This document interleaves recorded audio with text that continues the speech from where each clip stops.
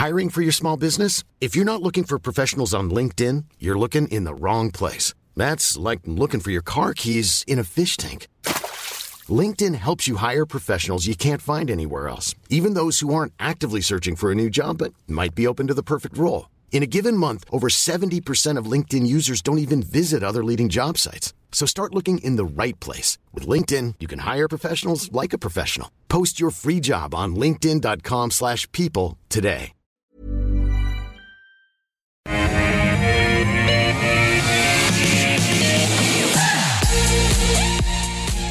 Hello everyone, welcome back to AusBiz as we kick off the afternoon with the call 10 stocks that you have suggested we have a look at. I put them to an expert panel for their adjudication. We do it all in 60 minutes. It's fast and furious, a lot of fun, and gives you some great direction.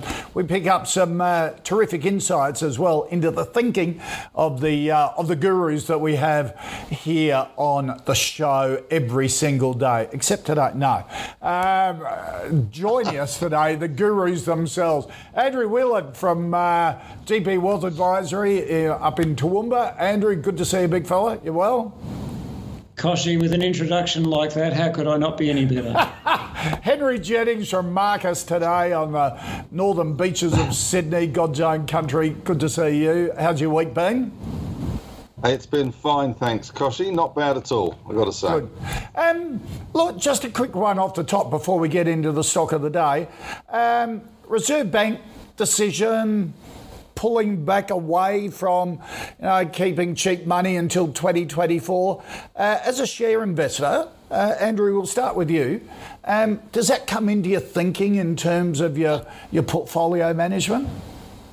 Yeah, I mean, with due respect, I think it depends on how closely you're following it. If you're sort of just a once-a-year type of person, well, what the RBA does is what the RBA does. But if you're trying to be a little bit more tactical about it, yeah, absolutely, you're focused on where the RBA is going, because then you've got impacts, if you're talking financials, impacts on NIMs, net interest margins, potential bad and doubtful debts, liquidity into markets. There's all sorts of moving parts there. So me personally, 100% all over it. Right, and become a bit more defensive, do you, or? I'm actually think it's a positive, frankly, because from my point of view, if they're sort of saying that they're trying to sort of reduce the liquidity into the system, if I can put it that way, that means things are getting better, things are improving. Okay. So, I'd be a lot more concerned if, we said April 2024, it's now actually going to be April 2027 because we don't think things are sticking, a la Japan 1990s, I'd be a lot more concerned. I actually think it's a positive. Okay. Henry, how do you view it? Well, I've got to say I'm with Andrew, which is rare these days. It is a positive. It is a positive, and it shows that things are getting back to normal. Let's face it, we've had RBA settings on pandemic crisis mode for so long. And we know that inflation is around. We know that rates will eventually go up because we don't really want them to be on crisis mode. At the end of the day, let's face it, the RBA used to dictate monetary policy in this country, and the banks used to follow slavishly with their mortgage rates. If the RBA moved, the banks would move, etc. They may give it a few days to pretend they were in control, but the RBA did move the market. Nowadays, the market has moved the RBA. Effectively, the market took on the RBA over this yield curve control that they had in place at the short end of the yield. And you know what? The average guy in the street doesn't give two hoots about yield curve control. All he cares about is what his mortgage is costing him and how much money he has in his pocket. As far as stock valuations go, yes, it does affect some of the tech stocks at the long end because of the discounted cash flow models. But to be honest, as Andrew rightly points out, rising rates shows the economy is getting back to normal. Yeah. You don't want zero or negative rates because that shows that we've got a problem. We don't want problems. This is a positive for the market. And the RBA has backflipped a bit. and has saved some credibility. But at the end of the day, this is a good thing. And as you guys rightly point out, we don't want to be like Japan, which had zero negative interest rates for a decade and kept dropping in and out of recession during that period of time. So, yeah, it's a really, really good point, well made.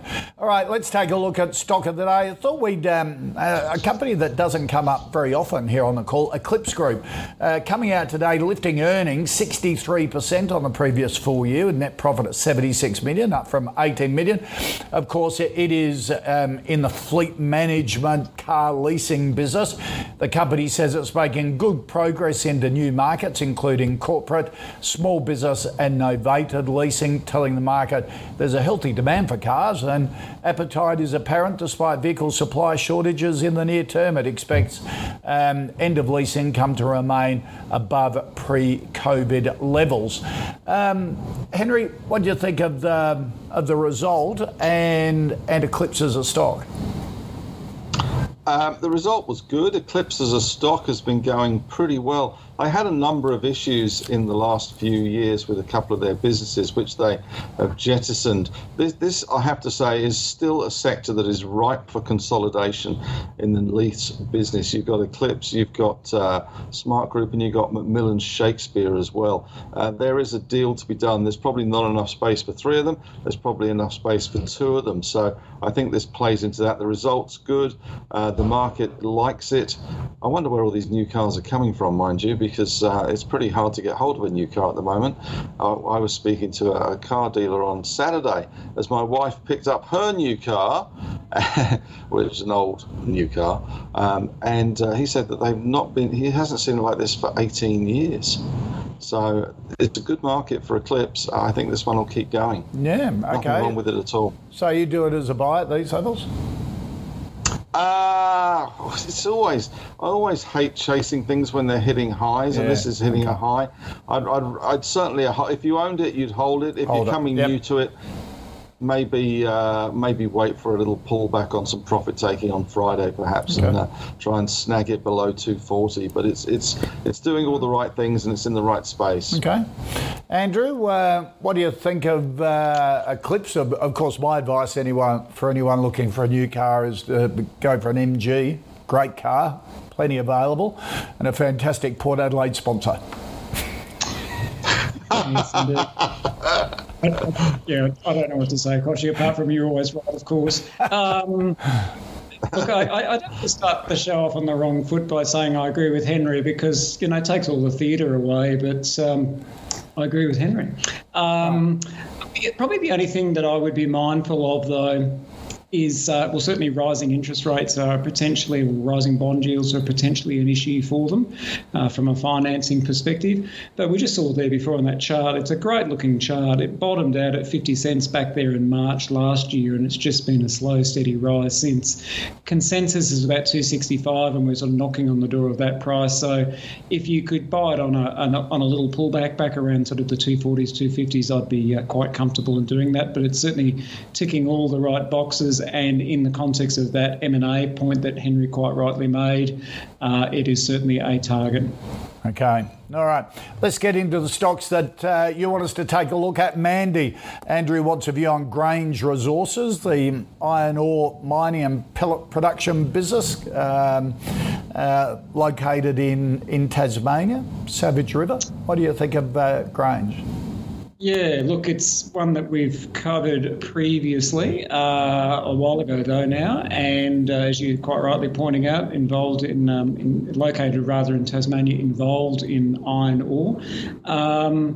Probably the key thing is it doesn't really get much of an institutional look in because nearly half the share register is actually owned by offshore investors. So that means the register is pretty tight, but the actual underlying business isn't too bad at all. They've also got another deposit in Western Australia, the South Down deposit near Albany there, nice part of the world. So for me, it is a hold, but it's performed incredibly strongly over the last 5 years. It's up about 48%. Probably the thing that I would be quite cautious on in the short term, simply relating to that iron ore price. If you look at the last quarterly results they came out with, I can't remember the exact numbers, but they were getting some stupid numbers, basically really good numbers. And of course, with that recent pullback in the iron ore price, that's reflected as well. And I think iron ore went back under $100 a tonne over the last day or so. So that's probably the key issue for this. But for me, the business is a hold. Okay. Henry? This one always looks kind of interesting to me. It is a high-cost iron ore producer. They produce pellets and also concentrate as well. They got, let's get this right, they got $153 a tonne in the last quarter for their pellets. That was compared to $287 US from the June quarter. So that's a big drop for this company. So that is the negative. Now the positive is the fact that they have a bucket load of cash. They have $550 million of cash and liquid investments, and this is a stock that's got a market cap of 630 million. So you're not paying yeah, I know. Wow. I know. This is right. So this has always been one of the conundrums with Grange, is that they've had this bucket load of cash and the market cap has never really reflected it because it's a high cost iron ore producer. It cost them around, I think it's around $93 odd a tonne to produce their stuff, whereas you've got BHPs and the Rios and the Fortescues down at sort of $13 a dry metric tonne. So it's a different product. They get a premium for their product because it's pellets. It's much higher quality. I don't mind this one. There's little point me saying buy because, as Andrew's already said, hold. My buy won't change the scorecard. But I've got to say, iron ore has been absolutely bludgeoned about the head ridiculously, and we are. Is it really going to go much lower? Maybe, but these guys, that cash buffer is interesting, I have to say. So for me, I think that this is a buy from me. I got to say, it's a cheap way to play a bounce, and it looks interesting. Gee, if they got 500 million, they could give some of it back to shareholders, could be, if they're always it's sticky on that sort of cash. Well, that would be nice, wouldn't it? But they don't have a great track record of doing that. I'm not sure what they're keeping it for. The rainy day, it may be raining at the moment in terms of that iron ore price. Because Fortescue came up, not with you guys, but on a panel about 2 weeks ago, and they said, yes, it's a buy. It's out of favour, but the thing is just a massive cash generator. Its share price has been absolutely bashed, but even down, even if the iron ore price got to $60, they're still making bucket loads of cash. Yeah, the problem with Fortescue, I think, at the moment is the focus. Now, Fortescue for a long time has dug up stuff and sold it to China. It's done it very well and very efficiently. It's got a great market, it's got a great product, and it's had great discipline.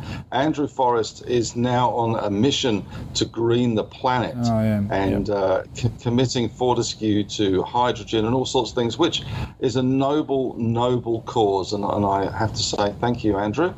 You're doing a great job. However, for Fortescue shareholders, it does send a small shiver and a shudder through them because they are now spending money on things that may or may not work. They're talking about $8.5 billion investment in Argentina for hydrogen. Now, that's all well and good, but that's not what people buy Fortescue for. They buy them to get exposure to iron ore.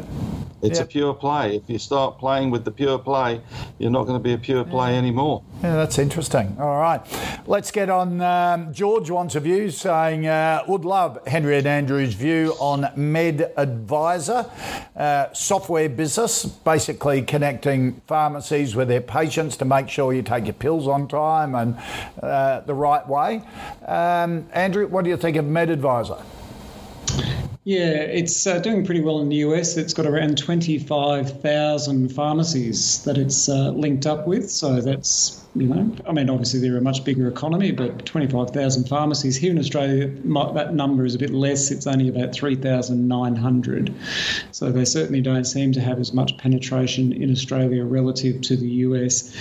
I like the fact that the chair is the ex-managing director of Xero. So if you're talking about a cloud-based business or a software-like business, having someone of that pedigree on that. Yeah, that's I could certainly be worse to have involved. And again, how you started the show, Koshi, what's mine and Henry's mindset? Well, when the neurons are synapsing for me, one of the things I'm looking for is management and what have they been involved with in the past. So that's a big tick in the box for me. Revenue's also growing pretty quickly, and unsurprisingly for a software-like business, the margin's pretty good. It's about a 55% margin. Burning about $6 million a year in cash, but they are holding 11 million, so they're not immediately running out of money. Up until recently, as you can see there, that chart was looking pretty ordinary, but probably over the last, say, 3 months or so, that chart's starting to turn back upwards. So I'm sort of happy to give it a bit of a punt. I think it might be worth a look, but again, with these sort of more speculative ones, we're not betting the house on it, but between what they're doing, potentially turning that Australian business into something a bit more substantial, the chair having that strong background with Xero, I like it. Yeah. Henry? Yes, MedAdvisor. I actually wrote this one up the other day because I looked at it some time ago, and I even used the app to remind me and to be able to order my medicines and go to the chemist, etc., which was fantastic. Little did I know that the chemist that it was steering me towards, the one that I went to, was a lot more expensive than Chemist Warehouse. And with Chemist Warehouse had an app that did exactly the same thing.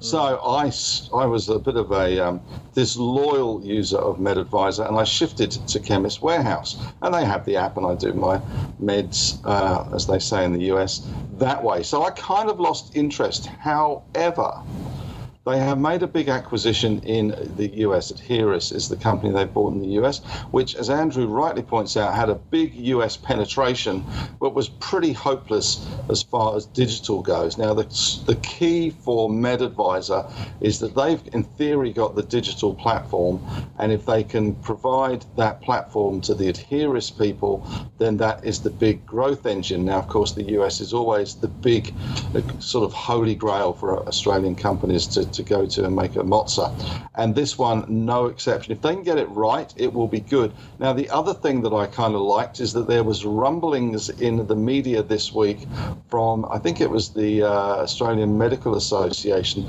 talking about how they would really like to disrupt prescriptions. That doctors sort of spend a lot of time in terms of giving prescriptions out, whereas, exactly. The Pharmacy Guild was straight into that one. Well, they didn't hang about saying no way, we offer a valuable service, etc., etc. So, but there are rumblings. Digital is definitely a way to go. Now, these guys get their money to some extent from, in the US at least, they get it from the chemists and also from the drug companies as well, who sign up to their platform. I kind of like this one. If they can get the US right, this has got some potential. It's going to take a little while, I think. It's going to be useful to see some of the, the timeline, the signposts along the way that they're getting it right. But certainly, it does have that potential. They've proved the thing works here, and they were never going to make a mozza out of the platform in Australia, let's face it.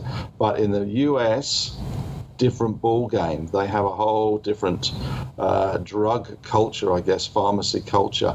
So, and they've teamed up with Walmart. Yeah, it just looks interesting here. At 36 cents for me, it is a buy. Okay, all right, goes into the calls portfolio. A battle between lobby groups like the Pharmacy Guild and the AMA. I would just pay money to watch that, I reckon. Yeah, I think we do. That's the problem. I think we are paying money to watch that because it's costing us more under the system that we've got. That we are paying the money. Yeah. The power they have is extraordinary in Canberra. Let's go on. Rachel wants a view. We've got Andrew Whelan on, so we've always got to have an ETF. Rachel wants a view on the Vanguard FTSE Emerging Market Shares ETF. Now, the FTSE is the Financial Times Stock Exchange in the UK. What do you think of this one, Andrew? Yeah, look, it's an interesting one. It's an interesting one, Koshi, and the reason I'm vacillating is because emerging markets, on face value, you think, that's a position where clients should be exposed to. And so when emerging markets, you might think Brazil, or you might think Vietnam, or a whole group of developed countries, but you also then have to put into that China. And in fact, China is 37% of this index. Is China a developing country? Well, according to the methodology of this and a number of emerging market ETF providers, it is. And as we've spoken about for months now, with due respect to the Chinese, what's going on at the moment is a number of market participants are actually leaving the Chinese market because they're worried about the change in direction around education, around gaming. Obviously, there's issues going on with Evergrande on the property side. So I do like the thematic relating to emerging markets. I do think there is growth in emerging markets. But when you have India in there as an example, India is also a growing economy, but India, is it the sixth largest economy in the world? Is that necessarily developing? It's a bit like Koshi and I last week, we were having that ESG conversation, and what is ESG? How's it defined? And it's that all over again. Depends on your definition. Yep. So high level, back to VGE, 660 million funds under management. The MER, the management expense ratio, isn't too bad at around 48 basis points. It's been doing all right. It's up about 9% per annum for the last 5 years, so certainly better than a poke in the eye. And if you look at the companies it holds, it's got about 4,200 companies.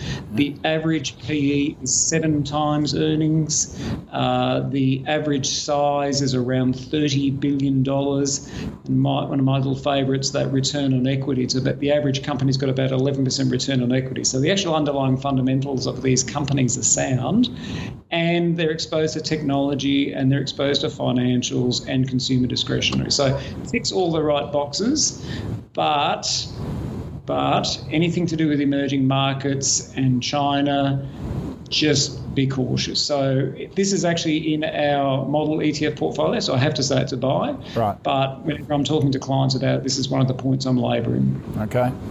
Henry? Nah, no interest, I've got to say.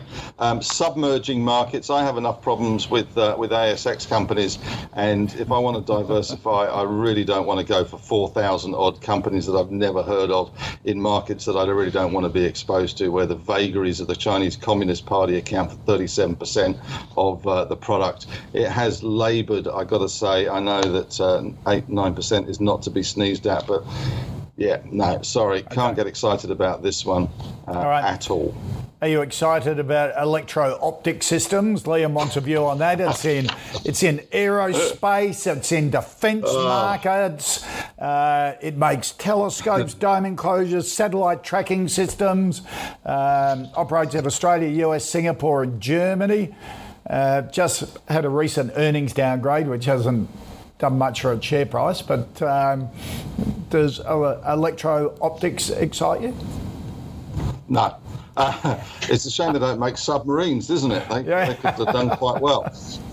Lasers don't work quite so well underwater. No, I've got to say this one has promised and failed to deliver. It has not been targeting its, it's just not really hit the mark as far as targeting goes. These guys sell a lot of sort of laser sights for the military, especially in the Middle East. Now, they've had lots of problems with COVID. They've delivered product. They've made product. They just haven't been paid for product. They've recently downgraded. Now, everyone is getting excited about space. Let's face it, we all want to invest in space. Really? Space just seems just a massive amount. It's a vacuum that can just suck money as far as I could see. These guys are pushing it into space with SpaceLink, which is a communications superhighway of LEOs, LEO, which is low Earth orbit. It's just fantastic, isn't it? But in space, I don't think anyone can hear you scream. It's going to cost a lot of money. A lot of money these guys really don't have to play this game. It's going to be a listed thing. It's going to be one of these SPAC things. Really, I just can't see this. There was a company called SAS, Space and Satellite thing, that went bust. I really can't see this one.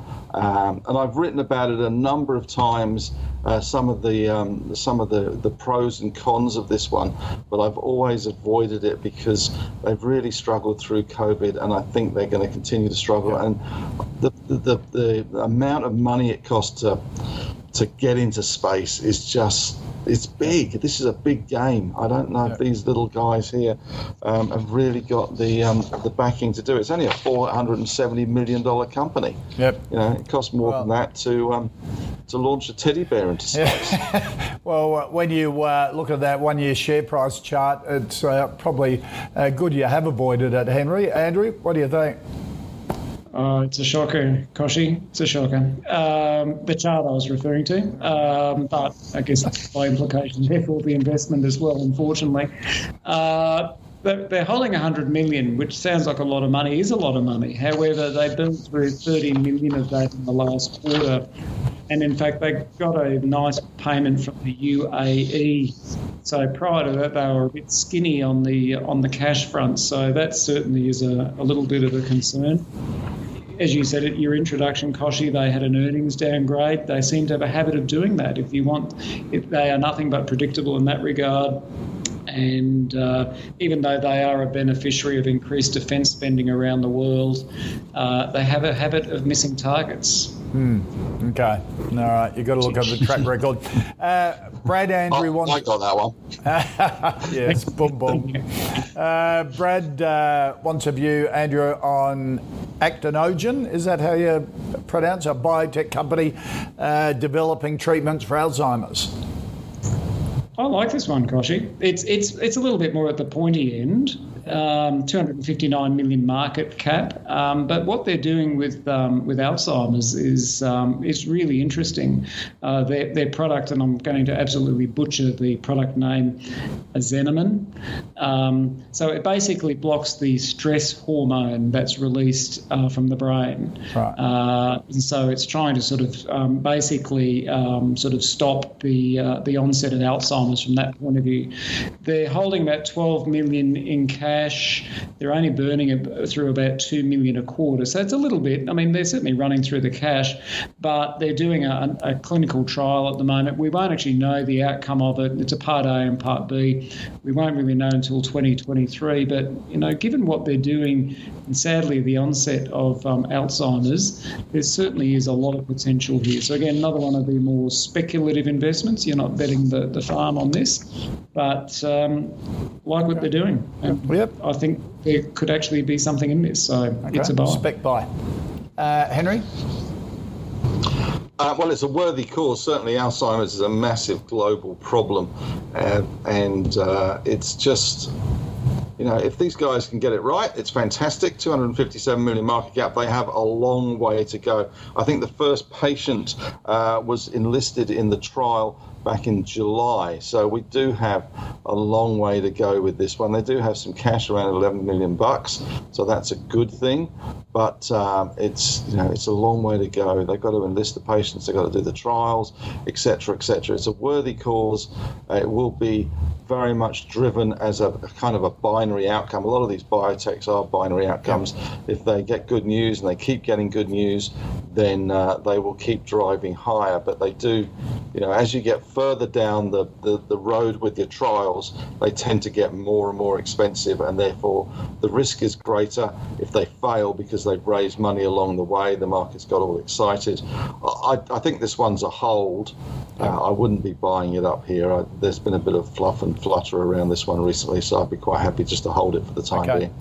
All right, let's recap the first 5 stocks. Eclipse, our stock of the day, a hold from both Andrew and Henry. Grange Resources, a hold from Andrew, a buy from Henry. MedAdvisor, a buy. Both the guys like it and what they're doing in the US.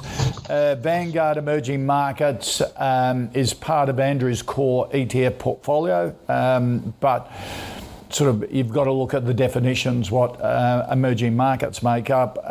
Henry, no interest at all.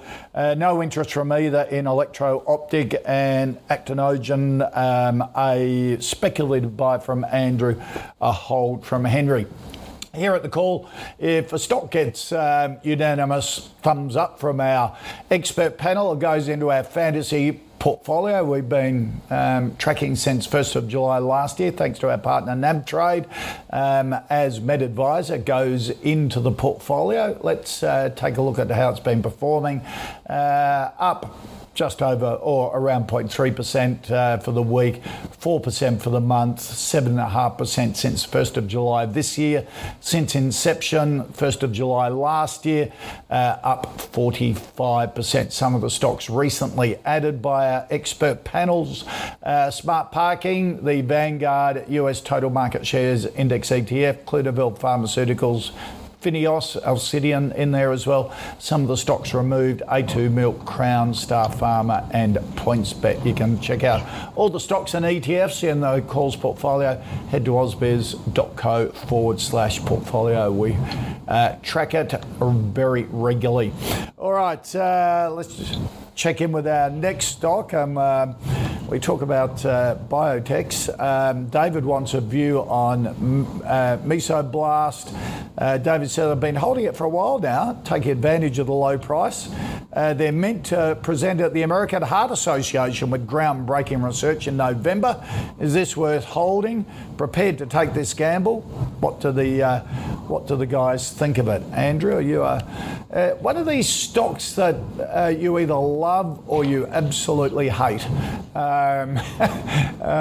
It's extremes of opinions here, Andrew, does it? Yeah, it reminds me of golf. People either love golf or they hate golf, and I'm a golf disliker, and I think we can put Mesoblast into the dislike camp as well. This has been a very rocky road, in my view, a very disappointing company from a financial performance. Certainly the underlying technology that they have is great. They're just burning through cash like there's no tomorrow. Burnt through 19 million over the last 3 months and 86 million. Sorry, last 3 months burnt through 19 million, and they've burnt through 86 million over the last 9 months. They're spending a lot on R&D, I get it, but some say the rubber's right good. Last year they went out and raised a great deal of company-based investor, and $2.30 from memory was the price, and they're now down to about 116 million US in cash, which is again a lot of money, but if you're burning through 19 million a quarter, that's probably not going to last too long. And as you can see from that chart there, a bit of a rush of blood in December last year, but it's been pretty ordinary since. That trading range just absolutely scares me no end, $1.10 to $5.22. Underlying technology is great, but Remensitol looks good, but and what they're targeting, but from my point of view, the consensus number of $4.59 is frankly a fantasy, so it is an avoid. Yeah. Henry, one of those stocks that got the COVID tailwind because it's drug it's developing, it's for respiratory issues. It seems to be a stock that has a whole series of stories and announcements. The issue is sort of delivering on the story. Yeah, it's a bit Hans Christian Andersen in that respect. It spins a good fairy tale, but at the end of the day, they are grim tales, unfortunately. I got to say, we did quite well out of this one. I bought it in the low ones and sold it at sort of 320 and thought I was a genius. The stock then went to nearly $5, and I thought I was an idiot. And here we are, some months later. This stock has drained the market of more money for very unimpressive performance, more than any other stock, I think. I think, if you looked at the number of capital raises this stock has done, and it's been going for such a long time. I remember, Mesoblast with the stem cells, it was going to revolutionize medicine, all this sort of stuff. I think it's sucked around $1 billion out of investors just so far. And it's had a number of novel kind of funding methods as well, whereby it's borrowed money from people at very, very high rates. And those people convert that into shares, and they then sell those shares on the market. So that took a lot of the upside out. And it's just been a perennial dipper into pockets and a disappointment as far as the results go. I can't, if they're going to report some new groundbreaking thing, well, fantastic. But you might as well go to the Ned's level as far as I'm concerned. Take out your Sporting Bet app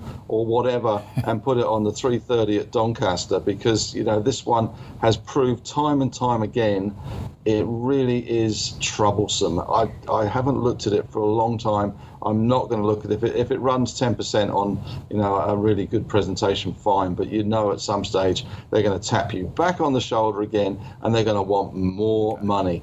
COVID was a kind of a kicker for them, and then it didn't actually work very well, and you can see by the chart, that's when it collapsed. Yep. It basically halved, and no matter how they spun it, it still didn't work. Yep.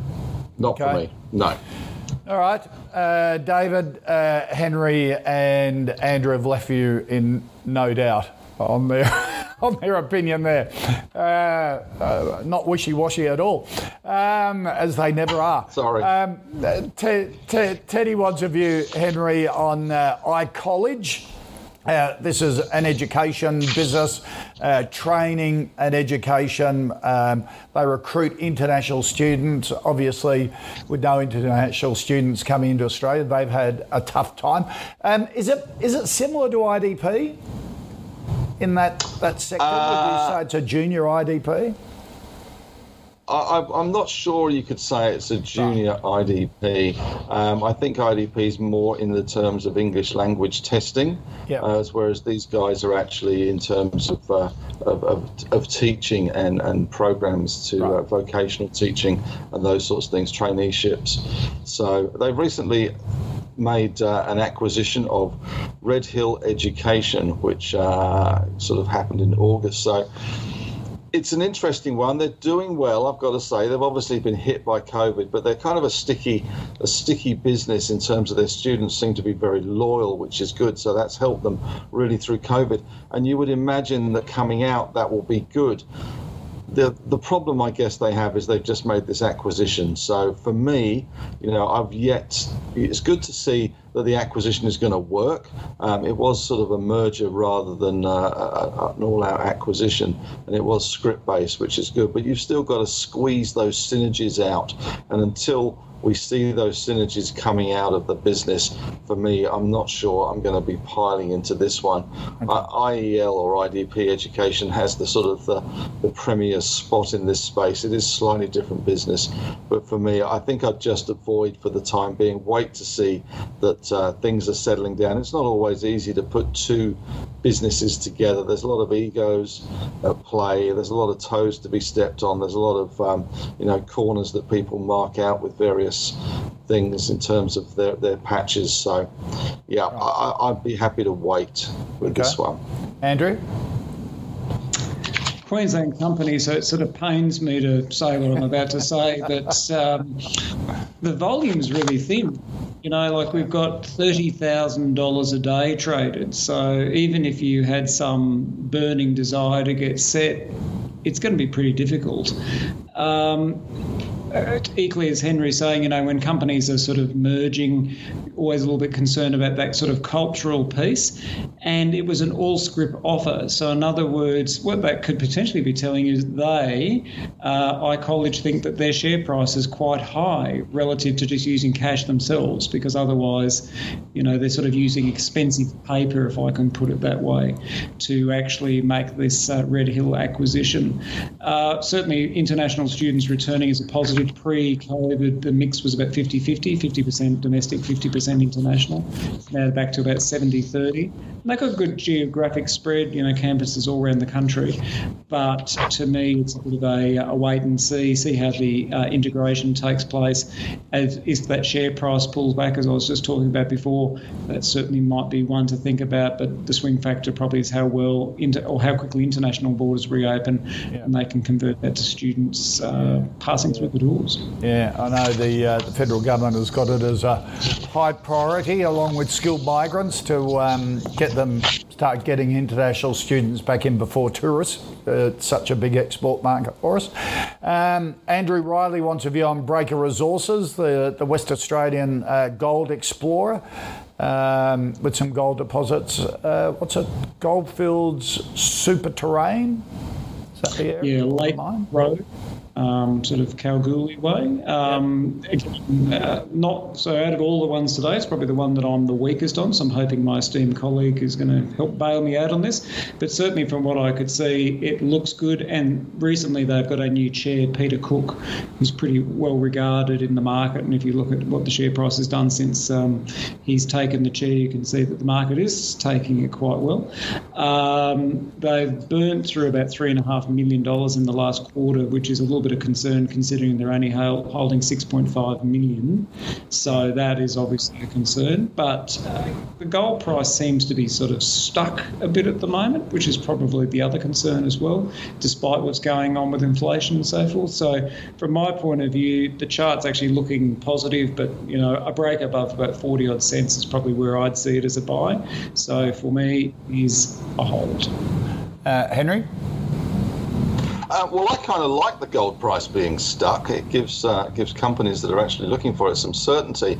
And at the end of the day, really and truly, this is an explorer. So whether the gold price is $10 up or $10 down or $50 up or $50 down really makes not an ounce of difference, because these guys haven't got any gold yet. They're a long way from that. But it's all about people and projects. When you're looking at mining companies, you've got to look at people and projects. They have this project at Bombora, which has got some pretty good results. But as Andrew rightly points out, the key, I think, to this one is Peter Cook. Now, this is not the Peter Cook from Dudley Moore fame. This is Peter Cook, who God rest his soul, who is a doyen in the legend in mining circles. So this is obviously, for Peter, who is not the youngest of men anymore, and I've met him a couple of times, to be bothered with a little company like this means they're onto something, basically.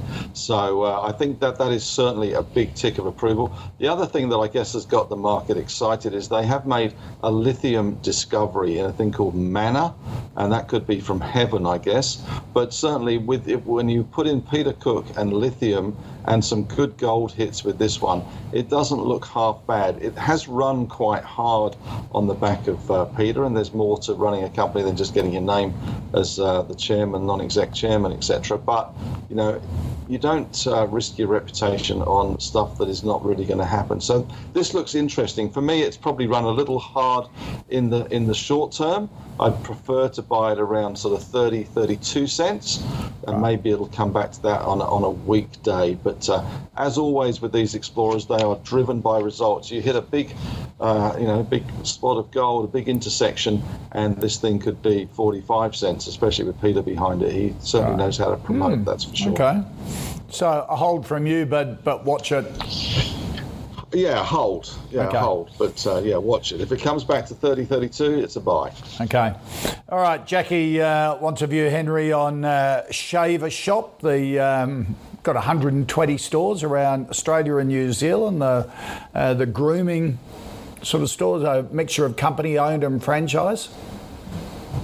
Yeah. Well, actually, they're all company owned now. I think they've moved to 100% owned of Shaver Shop. This one was an unlikely winner, I guess, from COVID. We were all sitting at home on our Zoom calls and realizing that maybe we didn't look as good as we should do when we're looking in the Zoom mirror, if you like. So as a result, there was lots of beauty products bought, whether that was razors or nose pluckers or hair pluckers for your ears, I don't know. But they did very well, and they transitioned, I guess, they pivoted, as has been the word, from really just sort of a physical presence store to an online digital presence, and they did do it very well. Now, of course, the question is, once you've bought all your beauty products and you're now allowed to go back out and to get your hair done, then are you going to continue to have a go at it at home? Are you going to use the clippers, etc.? At the moment, I think the jury's out a little bit with that, and the stock seems to be sort of vacillating in a channel, a very tight range. Christmas is coming, the Cyber Days are coming, so that's always a boost for them, and they do have a relatively good online platform now, and they're good at marketing, they're cashed up, they've bought back all the stores. There's a lot to like about this one, but yeah, I just can't see what the next catalyst is going to be, and maybe the supply chains will hurt them. I just can't see what's going to be the next kicker. We've had the pivot through COVID. We've had everybody buying the clippers. What's the next one going to be? I'm not sure that it's there for them. So for me, it's a hold at the moment. Right. I can't get excited about it. Yeah, at a 5-year high, you need a new kicker to get it to the next level, don't you? Andrew? Yeah, a little bit. Yeah, I'm a bit torn on this one, because if you look at the numbers, it's a PE of 7 and forecast earnings growth of 13% next year. So my friend, the PEG ratio, is well and truly alive on this one. I also note the chair is a non-executive director of Ballador Technology, which we come up this time. Which is IPOing SiteMinder and giving a deal to its shareholders. Yep. Yeah, so again, follow management or follow the board governance, then that certainly ticks a box for me. AGM coming up on the 10th of November is probably the next gate that we need to get through. If the guidance there is sound, then you're probably okay. But I also note that Perpetual has, in fact, their value fund has been selling down. They were at 13%, they're now back to about 12%. So a few conflicting signals, but on balance, it's a hold. Okay. And our final stock, getting into it, lithium boron, Ioneer, Andrew, exploration company, got a project in the US, in Nevada. I'll only speak to this briefly because my friend is all over this like calamine lotion. I wouldn't say that I like it, but there are a couple of challenges there. So over to you, Henry. Okay, so as a buy. No, I'm just saying I like it. If we buy, hold, sell, it's a hold. Right. Of course, It's got to be an ETF. It's AC/DC. I mean, that's the one that you want. Yeah. It's got Tesla. It's got Rolls-Royce. It's got Pilbara. Like if we're playing that game, you want AC/DC. But this is an investment. Since we last spoke about Akoshi, it's tripled. Yeah. So it's done incredibly well, and certainly, and I don't want to steal Henry's thunder, but there's lots to like about this. Right. But Andrew, the boring, likes to have a basket rather than trying to pick the winners, avoid the landmines. AC/DC for me, but I could certainly think of worse investments than these. Okay. It is a hold. Yeah. Henry? What a lead-in, what an intro. Teams... The problem with this one is Teams buckwheat, which is a very, very rare thing that grows only at Rhyolite Ridge in Nevada, where these guys want to dig lithium and boron out of the place. Now, Sibanye-Stillwater has just made a big investment into this one, which has kicked the price higher. I have to say, I like this one. It's in our small cap portfolio. I bought it around the 60-cent level, coming to the party a little bit late in terms of official additions, but it's a goodie. It's in lithium, it's in boron, it's in the right place in the US, because that is important now with all these kind of sovereign issues swirling around, and having the supply chain close, or the production close to the supply chain, and feeding into those US EV factories, etc. So I like this one. The problem is environmental, and that has been pushed back a little bit, and so it is more one for the patient. But hey, let's not stop that in the way of a good story. It's definitely a hold. Right. These prices is bordering towards 80 cents. It was hated when it first came out with these issues on the environmental front, and everyone sold it off and was but these guys, Sibanye-Stillwater, have invested a huge amount of money into Ioneer at 65 cents. So that gives you a signal that to me, that ticks a lot of boxes. Now, if they can just satisfy the environmentalists on this very rare plant that only seems to grow in this patch of dirt that they want to dig up, and even they say, you know what, we can kind of avoid that patch and we'll leave you the buckwheat there, so don't worry about it. It's a goodie. It's a hold up here. It's if you can buy it at 65 cents like the Sibanye people did, boots on, go for it, because this will be $1 in probably by Christmas, the way it's going, I've got to say. But this will certainly be $1 in the because, Henry, all the lithium, anything associated with lithium has been on a run. People are looking for stocks that chart there seems to show it, yes, has definitely been on a run. But in terms of future potential, has it got more than, say, the Pilbras and the like? I don't know about more, Koshy. It's certainly got, in some ways it's got good, probably greater potential, because it is right on the doorstep of where they're going to be building electric vehicles in the US. So, it takes away a lot of the transport costs, it takes away a lot of the shipping costs, etc. So that is a big positive. But, only this week Toyota have announced they're going to produce their first mass-produced car. I think it's the BZ4 something, Beyond Zero 4X or something. This is where the world's heading, and we're going to need a lot of lithium. There's deals being done. There was another takeover, I think it was in Canada, from a lithium company. The Chinese are going to be buying up lithium companies to get hold of that production. They don't want smog ruining the Winter Olympics. They're not going to want smog ruining the country for decades to come. So this is happening. I think Ioneer, as I say, will probably be $1 by Christmas. All right. Henry Jennings from Marcus today. Always great to catch up. Andrew Whelan from DP Wealth Advisory, likewise. Keep well, gentlemen. Good to see you. Thanks for joining us. Recap the final five stocks. Meso Blast, a no from both. Pretty straightforward on that one. iCollege the same. Breaker Resources a hold from both. Shaver Shop a hold. Ioneer a hold from, but really likes it from Henry. If you can get it down around that 65 cent mark, it'll be good. Andrew likes the lithium era. He will do it through an ETF with the code ACDC, and that gives you a basket of lithium investments.